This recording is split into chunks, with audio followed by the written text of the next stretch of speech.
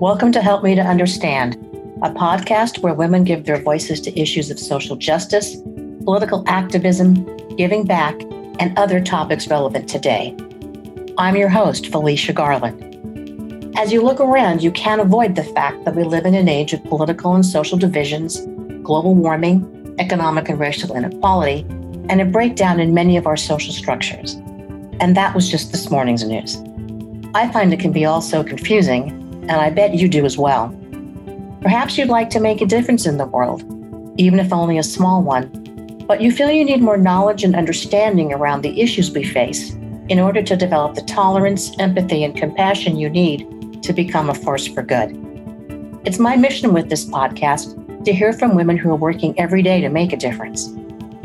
So welcome, curious listener, to this journey of discovery and understanding. I'm so glad you're here. Together, let's become a force for good.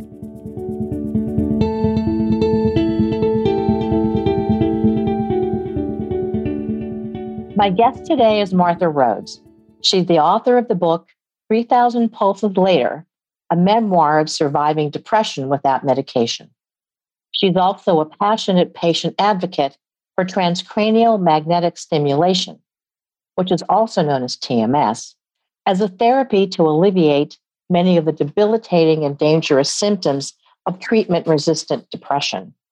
Martha spent over 25 years working in several major New York advertising agencies as a senior executive. That all changed in 2009, when despite her seemingly ideal life, she succumbed to depression and overdosed on Xanax and alcohol in an unsuccessful suicide attempt. In her book, 3,000 Pulses Later, she describes her challenges with undiagnosed and untreated drug-resistant depression and her struggle to find an alternative to the 6 doctor-prescribed antidepressants that fail to relieve her symptoms. Since the release of her book, Martha's become a highly respected TMS patient advocate for people from around the world who seek her guidance via her website. Hi, Martha. Welcome to the podcast. Oh, thank you, Felicia. I feel honored to be here. Thank you. So I think obviously there are people who have suffered depression and various levels of depression, and some who may or may not have ever felt more than, gee, I'm not in a good mood today.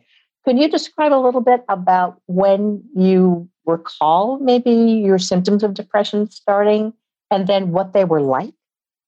Well, since I can remember when I was 13 years old, taking a handful of aspirin, a bottle of aspirin, so I was wanting to get out of life even at that age. Mm-hmm. But I didn't, in those years, this is back in the 60s, there was no discussion or even concept of a teenager being depressed. And so I just sort of lived with this underlying current of sadness. Even on the happiest days of my life, birthdays and everything, there was always this undercurrent of sadness.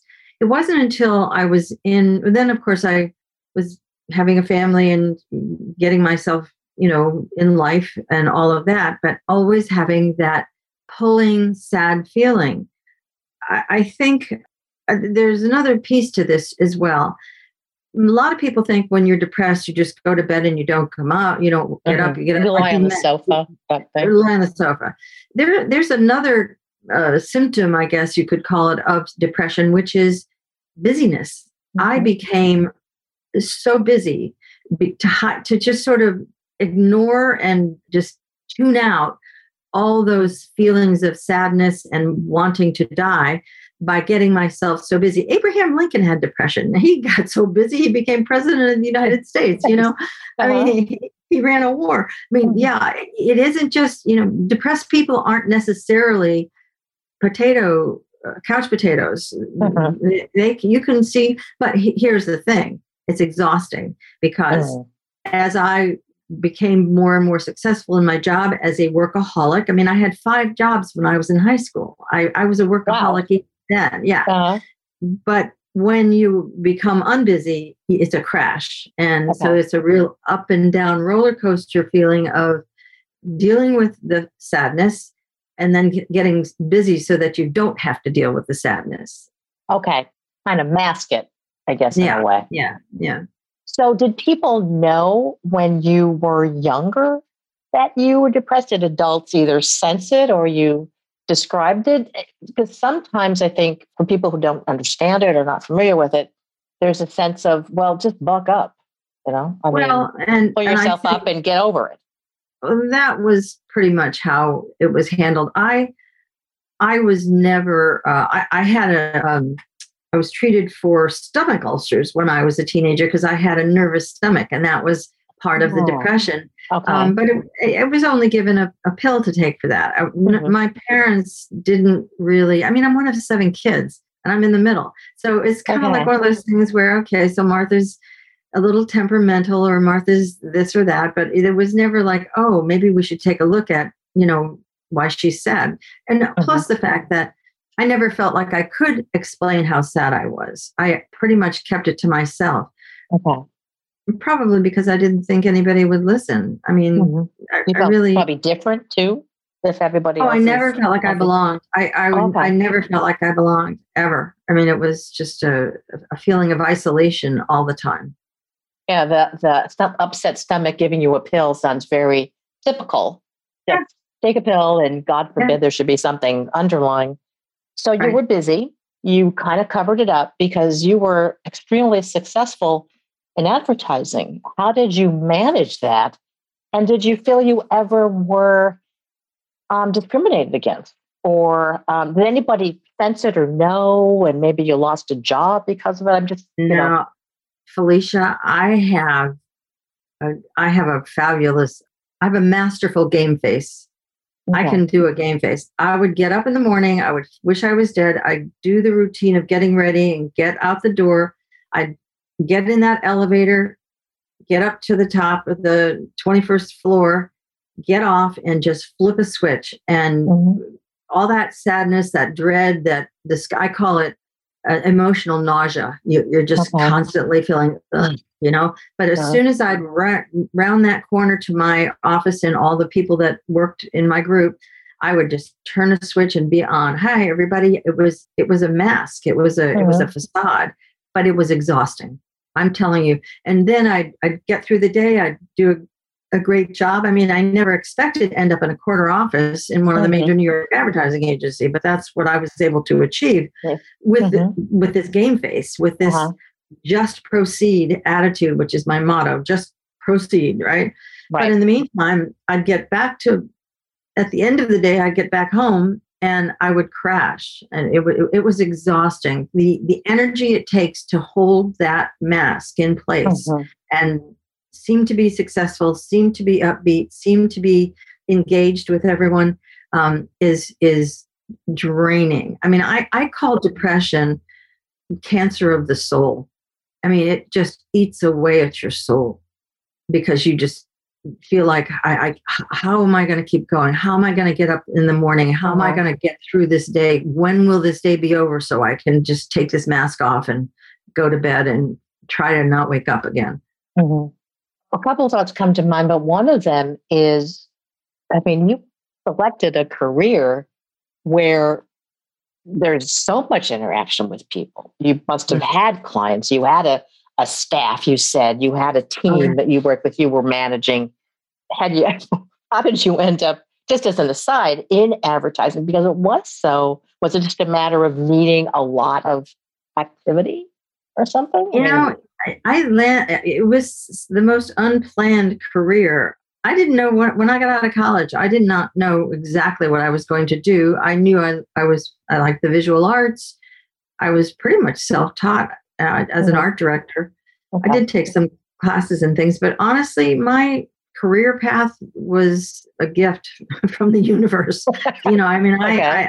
I just, all my whole idea was just be a sponge, learn as much as I can, and do the right thing, and make sure that I was always associating with the people who were doing the best jobs. Okay. And I Mm. think Do you think that's part where, of being the middle child and probably trying to be a good child, trying to oh fit yeah. in was part of that? Oh yeah, I always obeyed the rules. I mean, I Mhm. was raised in a Catholic. I went to the Catholic school for grammar school anyway, Mhm. you just and one of 7 children, you behaved. Uh-huh. you There wasn't a yeah, lot of time for you, as you said no, earlier. no. So, a large part of your book, because again, it's important for readers to understand, it's got to be a godsend for people that have depression as you had. But for someone who doesn't really suffer from, again, other than that, I'm kind of feeling down today. Mhm. And normally you don't ask somebody about committing suicide. It's not considered polite, but because you talk about it so openly, if you can explain to someone who hasn't felt that, what does it feel like? How does it Yeah, manifest itself? it's a really good question. I will tell you is actually I think one of the opening line in my book. It was the easiest decision I ever made. It was a non-decision. Hmm. I mean, I'm not proud of what I did. Believe me, there's a lot of shame attached to the fact that I tried to kill myself. But on the other hand, I can tell you that it's like falling off a log. When you get to that point in the Hmm. depression, for me, it was, oh, this is what's next. When I got to that place where none of the medications were working, or the one medication that I was taking was not working. Let's put it that way. At that time, I had been on my second medication, and I just assumed that it was working. I did not know that I had treatment-resistant depression. I Okay. assumed every morning I'm taking this happy pill. Hmm. In the meantime, I feel like I wish I could die. So and I had a great life. I mean, I had And this then you great had a job. loving husband and Yeah. wonderful children, and the 40-year thought of marriage. leaving them didn't like pull at you. No, and this is what's so dangerous about the depression that goes untreated, a treatment resistant, undiagnosed Hmm. treatment resistant depression. So I became my own judge, jury, and executioner, basically. I mean, I questioned myself. I said, look, you've got a long term marriage, 2 great kids, a great job. What more could a girl ask for? So Hmm. you, Martha, I must be the most ungrateful wretch on the planet. And that's where I say I then became judge, jury, and executioner. And Hmm. for me, it was, well, if you're not happy with all that you've got, then what's the point? Well, there's no point to any of this. And so taking the alcohol and the 28 Xanax, and Hmm. it was like, okay, so this is what's next. It was very easy. It's very quiet. When there was no drama to it at all. It was just like, oh, I'm done. Okay, this is what Hmm. I'm. This. You don't think about your family, and this is why it's so dangerous when Okay. people are that depressed and they're not heard or Hmm. thought of as becoming suicidal. It's a slippery slope. The main thing is thinking that the medications are working. They're not, Ah, and right.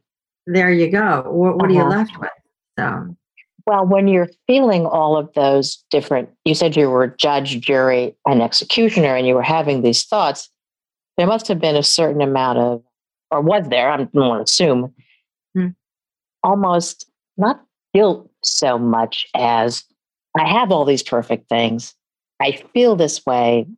I'm a bad person. I almost, well, maybe not. That's not true, but was there some of that as well? Oh, I there's don't a lot deserve. of Maybe I don't deserve certain things. there's that, and there's the other flip side of that. They don't deserve. My family doesn't deserve to have such a load of a wife, such a load of a mother, such a Okay. to. I will unburden them by eliminating myself from their world. Hmm. They won't have to listen to me, or my husband doesn't have to worry. Oh, was she going to wake up depressed today, or is she going to, you know, Uh-huh. are her symptoms going to be? And I mean, I was being treated for depression by a general practitioner, Yeah, and that was interesting. I thought that you. yeah, No wonder they went undiagnosed. I had gone to a psychiatrist in my 40s. I had a moment of dissociation where you kind of watch yourself. I was standing on a street corner in New York City, and which is Hmm. where I was working, and the bus was coming, and I saw myself jumping in front of the bus, but I wasn't doing that. But it was like it was outside myself. That's called Hmm. dissociation. Okay. And I happened to mention it to this. I had this wonderful support group of women, and they both all looked at each other like, "You got to get help. they immediately saw. So I went to Mhm. a psychiatrist and he prescribed Zoloft, and I went from a size 8 to a size 16. If that isn't depressing, yeah. Absolutely. And he was helpful, but it was more, again, just getting a prescription, and I kind of gave up on him. Mhm. And then I decided I had to go to a GP for my physical and all that. And she mentioned the depression, and she said, "Well, I can just prescribe the next prescription for Number me, two. number 2, Paxil." And she kept upping it and upping it. And finally, she couldn't up it anymore. And at that point, she probably should have sent me to a psychiatrist because she wasn't trained. And Mhm. she said, "Well, why don't you try meditation?" And I thought, well, it's interesting because there's one letter difference between meditation and medication. And Oh, I didn't ever notice that. But yeah, yeah, and I said, okay. "Well, yeah, maybe I'll do that." But at that point, I just kept taking the Paxil and hoping that it would work. And then again, Mhm. that led me to this decision that it must just be me. I must just, it's not that the pills aren't working. This is a really important point, Felicia. Okay. I don't think that people realize that there is an official diagnosis in the DSM-5, which is the Bible that psychiatrists use to Mhm. just to diagnose patients who have what I call brain illness, not mental illness. And in that DSM-5 Bible, there's a diagnosis called refractory depression, also known as treatment-resistant major Mhm. depressive disorder. Okay, and I did not even know it existed. And I think there are too many people, and I hope your listeners get this point, if anything else, that there are a high percentage of Mhm. people, over 25% of the population of diagnosed depressed patients, who are not going to metabolize antidepressant medication. I mean, they will be diagnosed if their doctors know, and Mhm. there's an awareness that treatment resistant depression is a real thing. Now, again, quickly, 2 points that you have to have a medical practitioner person who Mhm. knows of it, and Right. perhaps a GP wouldn't know that. But you said that it's a biological reason. You don't Yeah. metabolize Right. so it truly is an illness because I think part of it is the general public has to know it's an illness. It's not a in your head thing. It's a medical condition. Mhm. And mental health, again, is your brain is not doing its job. Your brain is an organ in your body. So if you have a spleen that's not performing, if you have a tumor, this is what makes depression But so. there are tests for those, right? There are objective tests. Yes. Here, all we have is your word for it. Yeah, there's no rash, there's no tumor, there's no broken bone, there's nothing that you can say to prove, yeah, I got Mhm. this condition, and I Mhm. need to have insulin because I have diabetes. Mhm. There's no, it's too ambiguous. I'm hoping anyway, and if we have more conversations like this, thank you Mhm. so much for opening this door for me to be able to speak and for your listeners to be able to understand that this is, people don't make this stuff up. You don't Mhm. make it up like I want to be dead every morning when I wake up. That's not Right. You're something. weak and all that. Yeah, it's real. It's a Mhm. real condition. Unfortunately, it has such a negative connotation that makes people either not want to admit that they have it, or help does keeps them from seeking help for it. And Mhm. even those who do seek help don't get the right help. They don't Wow. get the right help. This is a great segue because there is, is light at the end of the tunnel. Your journey and fight. How did you first find transcranial magnetic stimulation, or A TMS? mouthful. Make sure I pronounce it correctly. Yeah. I say it's TMS, it kind of rhymes with PMS. I mean, to this day, I have dear friends who still can't remember those 3 little letters, but Mhm. transcranial magnetic stimulation, let me give a quick rundown. It's a tool, not a cure. Okay. It is based on a science based on Faraday's law. And Mhm. Faraday's law states, in layman's terms, when a magnetic pulse comes in contact with matter, a little spark of electricity occurs, is created. And with that MRI strength magnetic pulse is applied through the skull. TMS is a non-invasive neuromodulation therapy. A coil is placed to the left prefrontal cortex. The computer generates this MRI strength pulse. It comes in contact with the neurons. The neurons are supposed to be talking to each other. One gives off the neurotransmitter, the other one picks it up. Of the two and neurons. Normally, this is what should happen. What should happen. But when you're depressed, that conversation between the neurons isn't happening. So by stimulating those neurons with a magnetic pulse, that little spark of electricity wakes them up so that they do start talking to each other. And when they are doing that, the brain becomes more active for being happy and less depressed.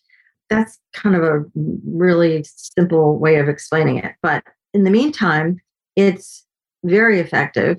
2 out of 3 patients who receive TMS treatment will have a response. They'll feel better.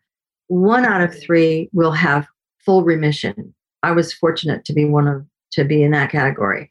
But it's a tool. It's not a cure. I mean, depression, serious, major depressive disorder is a chronic condition. Chronic meaning there's no cure for diabetes. Right. It's like in that category. So you stimulate the brain to do what it's supposed to do, which really kind of supports this idea that it is a brain, almost cancer, as you describe it. So it's a lack of the brain working. TMS gets it to work, but eventually it dissipates the brain, because you said you have to go back and sort of get refreshed. Well, your initial course is 6 weeks, every day, 5 days a week for 6 weeks. It's cumulative. It starts at the neurons at the outermost part of the brain, and as you go every day, and it only takes about a half an hour. It takes longer to get a mani-pedi than it does to do one of the treatments, by the way. And you can drive yourself back and forth. There's little or no. Some people have a side effect of a little discomfort at the site where the MRI pulse is penetrating the brain. It feels like a noogie. It feels like a woodpecker, like a noogie on your head. But the side effects, I mean, sometimes people say they have a headache from it, but that's it. It's not. Whereas when you take a medication, it's systemic and it goes to all of your. Those medications are powerful. I'm not saying don't take medications. If they work for the patient, all the better, take them. But if you can tolerate the side effects. But with TMS, it goes right to the source. The brain wakes it up and gets it to do its job. But it's cumulative. And so every day, these neurons waking up go deeper, deeper, deeper in the brain toward the hippocampus and the amygdala. And that's where all of that stimulation starts really having an effect on the overall health of the brain. Without all the other physical, below the neck side effects, probably like weight gain and all that. Right. So now let's just make sure that everybody understands TMS is not ECT or the electroconvulsive therapy that we've seen those horrible movies of. It's not One Flew Over the No. Primitive. I am a proponent for TMS because I find it to be, it's less invasive than ECT. But sometimes there is a need for ECT, which is like, it's a different science. It's electricity that is applied to the whole brain and creates almost like a hurricane on the whole brain and causes it to go into seizure. And that wakes the brain up with that seizure that is induced. All right. Okay. It requires anesthesia. But if a patient is having psychotic breaks or is truly suicidal and needs a quick fix, ECT would be the answer. From my own experience. But TMS is cumulative, so it takes longer. It took me 19 treatments before I felt the lift. But when I got the lift, it was like I woke up one morning and the light in the room was different. And I just had a feeling of lightness. And I remember when I woke up, I had this feeling like, well, something's missing. And I looked in the mirror. I still looked horrible, I thought, oh, but I felt like a big cloud had been just lifted. It was subtle but unmistakable. I mean, there was no marching band that came through the room or angels I'm cured. opening up, singing hallelujah, you're cured. But I just remember feeling like, oh, what was missing was that disgusting feeling. When I just say the feeling, this is the feeling. The is you've got the worst job in the world with a boss who is a disaster and you can't even stand to be around. And it's Monday morning and you got to get out of bed and go to that job that you hate. Okay, that's the feeling, all right? And that's what it feels like with depression. You wake up every morning and it's like, why do I have to still be here? Why couldn't I have just stayed asleep? Why do I have to get out of this bed and face the world? Well, yeah, you mentioned the feeling of something's missing, like a weight or almost that, like, I don't know, you tell me, but like a backpack on your back that you're trudging through. It makes everything so much more difficult. Just as an aside, I think many people, not most, have that Sunday night feeling of, at some level, not the level you had it, but that feeling of I have to get up Monday morning for all the reasons you just stated. Now, you found it, but you didn't just automatically get to go do it. I mean, there was a real struggle on many levels. Why don't you tell us about that? Well, the first struggle was this TMS was FDA cleared in 2008. I had my crisis in 2009. And in the fall of 2009, I discovered that there was a thing called TMS by sheer coincidence. I call it one of the miracles in my life, actually, because it wasn't well advertised and it was just one of those things. All right. So I had been going to a psychiatrist and I was on my 6th or 7th medication that wasn't working. And he said, I don't know why you're so angry. I said, well, I'm not only feeling better, I'm feeling worse, and these pills aren't working, and I just don't understand. And his excuse was, well, this is an art. This isn't a science. This is an art, to find the right medication. Right. So when I found out about TMS and I applied for insurance coverage for it, I was told it was experimental investigational, even though the FDA had cleared it well over a year and a half prior. But the insurance companies were still not buying it. And I decided that I was going to appeal. And it took me, I was denied twice, but in Connecticut, where I live, the insurance board, or whatever they call it, requires that if you're denied a service twice, that your case has to be sent to an IRO, independent review board. And so they reviewed it, and mine was the first case in Connecticut to be approved for TMS. Now, how in the name of God I was able to write these letters and get down to the post office, certified mail, return receipt requested, all of that. It was, I think I just have enough Irish in me. It just made me angry that I should be denied something that was a medical condition that could work, and when everything else wasn't working.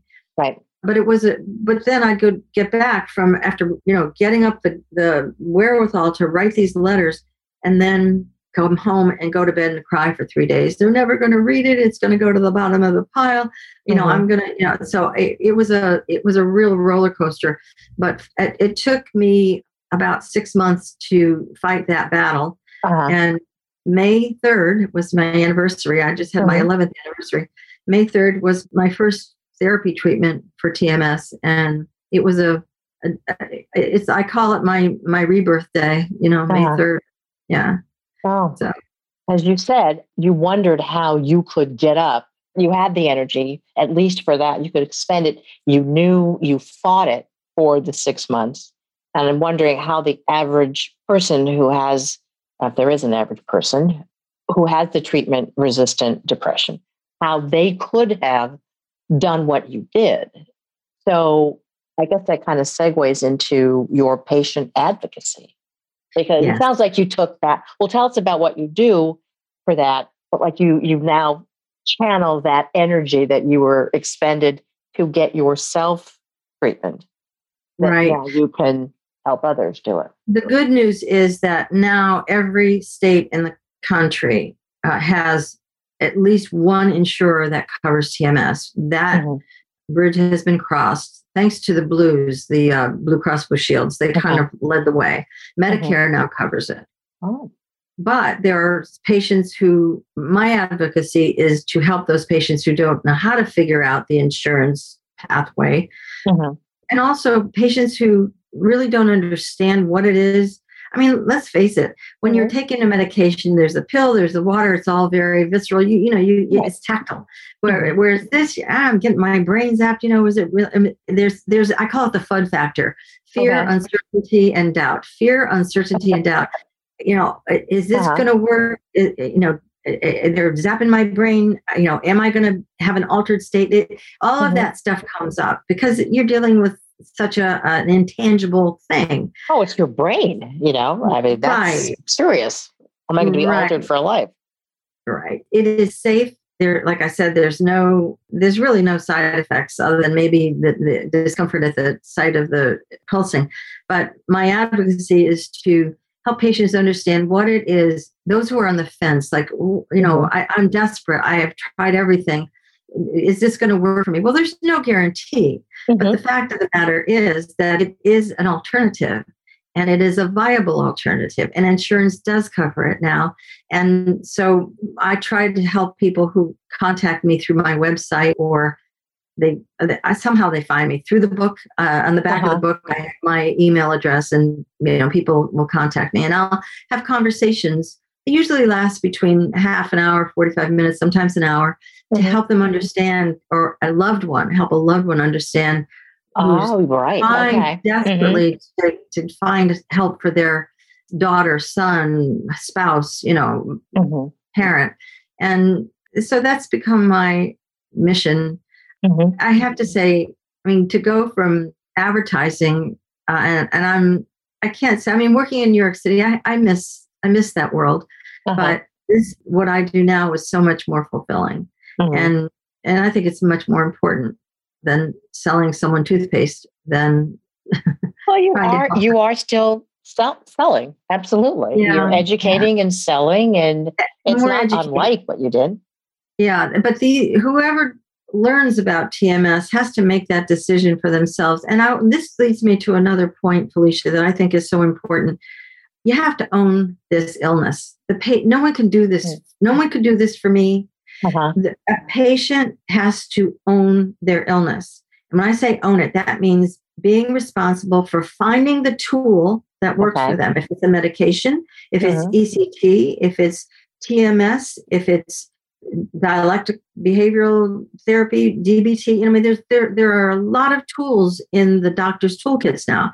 And it's important for the patient to work with their doctor and find that tool and use that tool and be committed to their own self-care and manage their depression responsibly. Because, like I said, your mom can't do this for you. It's really important to, first of all, acknowledge that it's a medical condition and sort of put that embarrassment and shame of it aside, if at all possible, because you can't hide under a rock with this. Most people with depression want to isolate, and that's the worst thing that you can do. You've got to just be straight with yourself, be straight with your family. My family had no idea. Like I said in the book, no one could have been more surprised than I was to end up in that emergency room having taken 28 Xanax and 3 slugs of vodka. I was shocked, but I had no idea how ill I was. And that's the scary part. So that ownership of now knowing how ill I was and being responsible for it by showing up for my TMS appointments, or if I was on a medication, every morning taking that medication religiously, that's what patients need to know. And it ain't easy. I'm sure it isn't, but also the medical community certainly has a role in this to let people know that it's out there. And part of it is, as you said, you have to own it, but not feel the shame. But unless you know something else is out there. It's like a vicious circle almost. You got to know about it to find it, and you got to Right. Which is why I wrote the book. I remember when I finally got the breakthrough, the lift, Mhm. and I had a dip. I felt worse before I felt better with TMS. And at that point, I thought, this isn't going to work. And, Oh, I mean, I went into that place. But now we've discovered that a lot of patients will feel worse before they get better. And it's a good sign. It means the brain is waking up and those emotions are stimulated. But this has only come up through patients reporting this over the past 11 years, if your 12 brain years. hasn't been functioning, it doesn't know how it's supposed to function, I Right. guess, to a So certain degree. at any rate, I just feel that recognizing and acknowledging how ill a patient is by the Mhm. doctor and Mhm. by the patient and by the patient's family is really, really important. It's vital. Yeah, I bet the support of your family. I mean, you had to go to, was it 16 treatments, did you say? 30 treatments? Mine Thanks. total are 30, but Okay. I did the full course, which is 30. Mhm. But by the 19th is when I started to feel better. But then my doctor wanted me to Mhm. take the full course, which of course I'm happy I did. I Mhm. started to tell you why I wrote the book.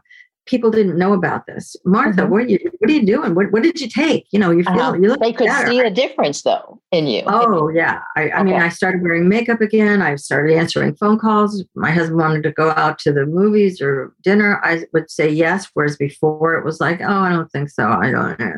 So people saw a remarkable change. And when they were asking what I took, I said, well, I did TMS. Well, what's that? And that's when I realized people need to know about this. Mhm. And that's the book, which started out as an article that my Uh-huh. talk therapist encouraged me to write. She Oh, was okay. behind this. She was behind my Uh-huh. talk therapist was.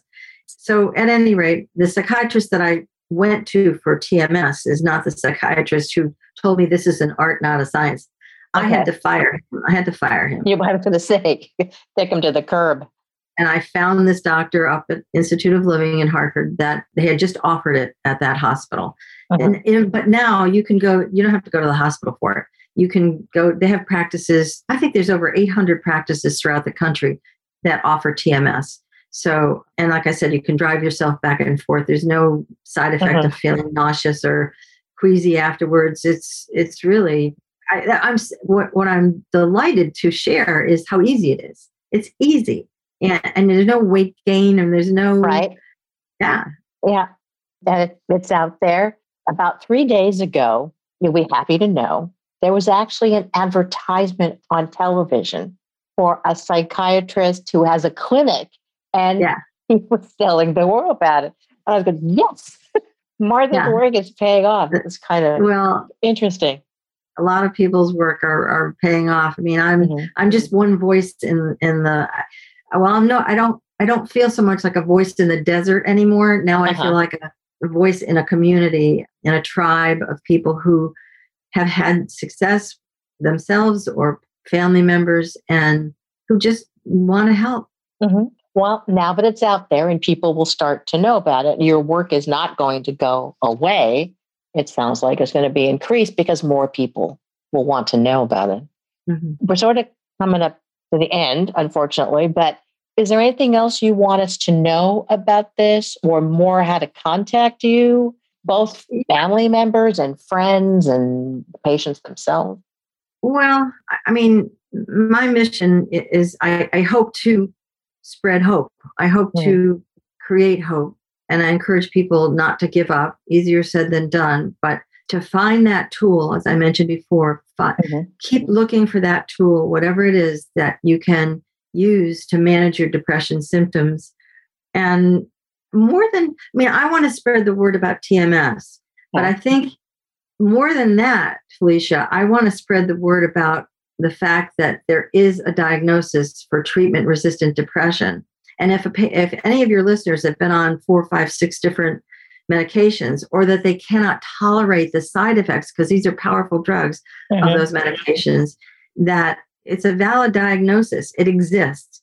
And there are alternative therapies, TMS being the one. I mean, up until TMS came into the market, there weren't options for the, I don't know, there were, well, the 2010 census, there were 16 million people who reported depression. Of that 16 million, 8 million reported seeking help. Of that 8 million, 4.65 million did not respond to traditional. So that meant, Wow, 4.65 million people's medical needs went unmet.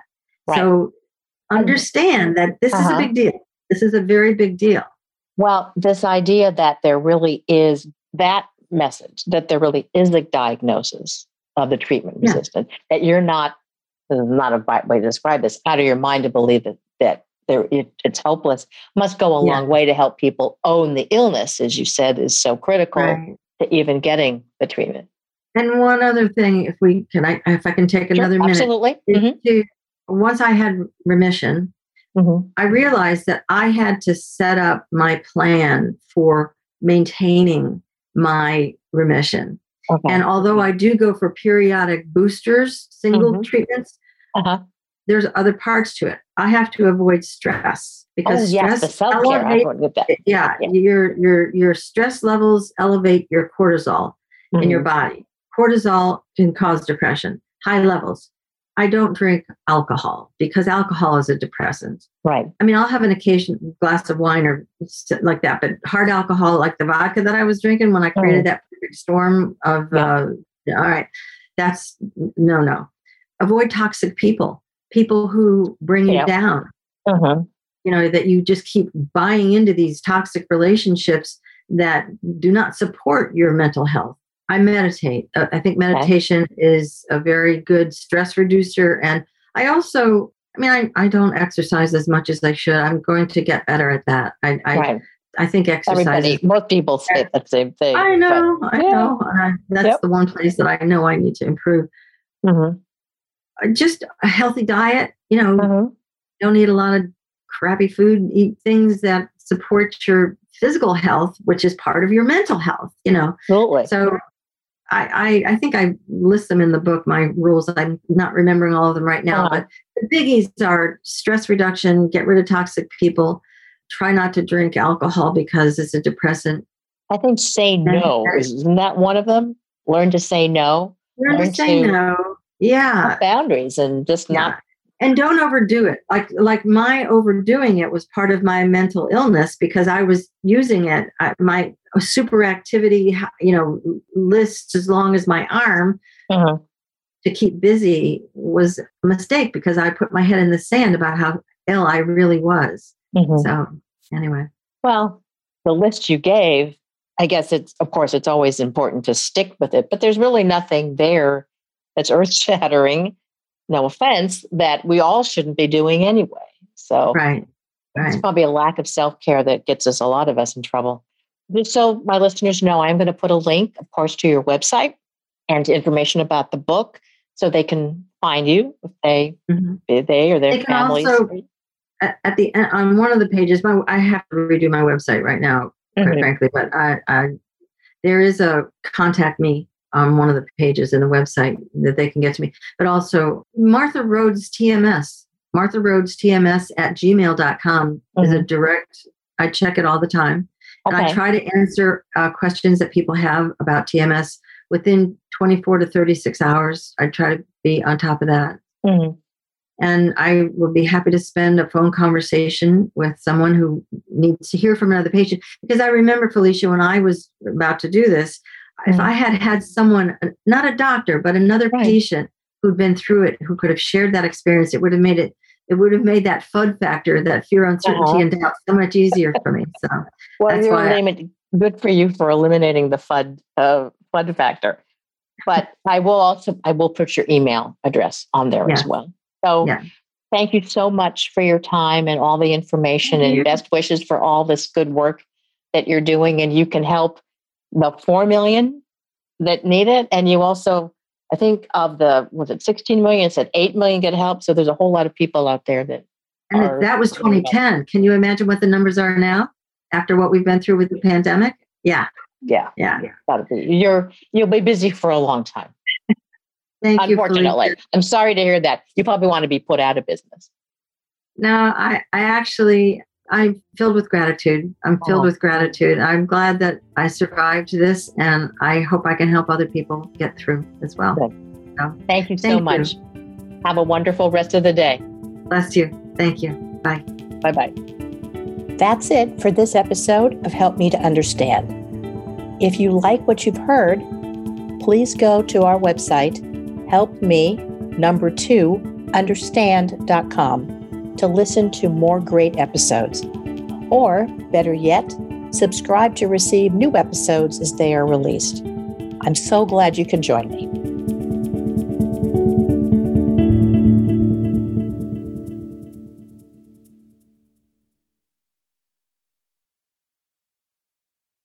This podcast is part of the Sound Advice FM network. Sound Advice FM. Women's voices amplified.